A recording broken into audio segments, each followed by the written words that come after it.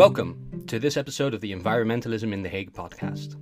Our podcast aims to introduce and educate listeners about all the various environmental efforts that are being made in The Hague. If this is the first time you are tuning into our podcast, you should know that all our episodes have an optional walking route associated with them. This route will take you past a number of the locations discussed in the episode and allow you to have a more tangible experience while stretching your legs. Links to the walking routes can be found in the description of each episode or alternatively on our Instagram at The Environmental Podcast. If you have any questions or suggestions, you can reach out to us at thehageenvironmentalpodcast@gmail.com.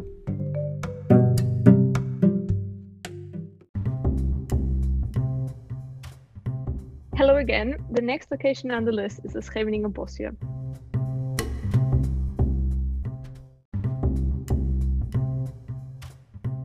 Welcome to The Hague's most prestigious and oldest forest, which in fact is one of the richest spots in The Hague in terms of biodiversity. Take a time to admire the rich nature around you and embrace the quietness and beauty of such a dense forest. The history of the forest is quite intriguing. It was originally a dune area until man influenced it since the 17th century. The area has been planted with oaks, elms, poplars, and other species of trees. At the end of the 18th century, Willem Heidveld received a permit to clear part of the dune soil. He grew potatoes, sugar beets, rye, barley, and buckwheat as they do back then.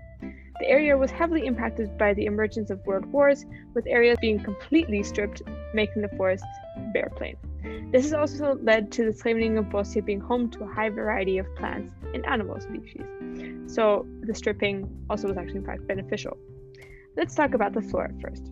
The vegetational composition has been heavily regulated through humanity, which is visible within the structure of the forest and the types of species that are present.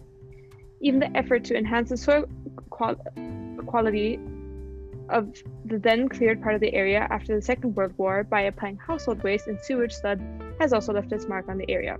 Dust-tolerant species that were rare in the original dune area, such as stinging nettle, cow parsley, small spring seed, ground elder, and various other species, are now common here. However, some species have persisted through the varying land use changes, gestures, and environmental impacts, and thus the area also contains various plant species that are characteristic of older or richer forests, such as the bosom buckthorn, bosje grass, or large witch's herb, and sporadic species that are characteristic of dune grassland, and such as tuberous, buttercup, snakewort, and sweet-smelling Solomon's seal. An interesting group of plant species is the stinsenflora, which is represented in the Scheveningen groves with no fewer than 14 species, such as wood anemone, finger helmet flower, wild hyacinth, snowdrops, and also bloom in the spring. For those of you that are really adventurous, wild raspberry bushes also grow in this forest, although you should be careful to eat only the ones higher up, as those are not susceptible to fox species and feces from other animals. We must not forget our beloved animals. Next to the many dogs roaming through the park, the visitors of the park have a high chance of running into different types of fauna. Within the forest, a variety of amphibians, birds, and mammals reside. In the last year, 97 different bird species have been sighted there. Important species include the nuthatch, tawny owl, buzzard, green woodpecker, kingfisher, nightingale, sparrowhawk, amongst others. In terms of mammals, you can expect to sporadically find wood mouse, rufous vole, house shrew, muskrat, squirrel, mole, fox, and hedgehogs in the forest. They're really cute.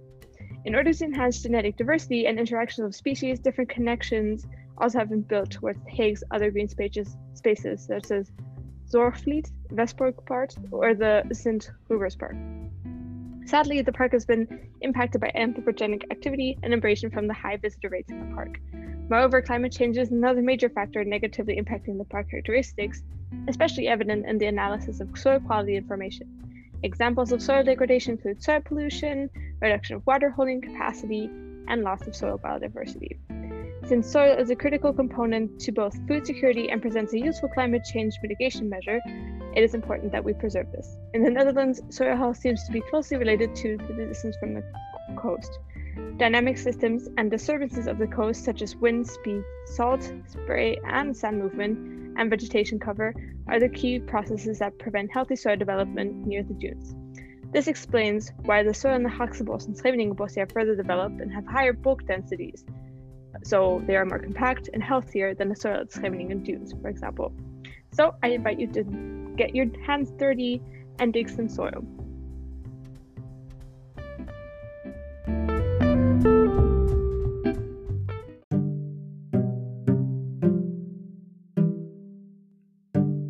And that concludes this episode of the Hague Environmental Podcast. Be sure to check out our other episodes if you enjoyed this one, and if you have any feedback for us, please reach out to us at thehageenvironmentalpodcast@gmail.com. Thank you for listening, and enjoy the rest of your day.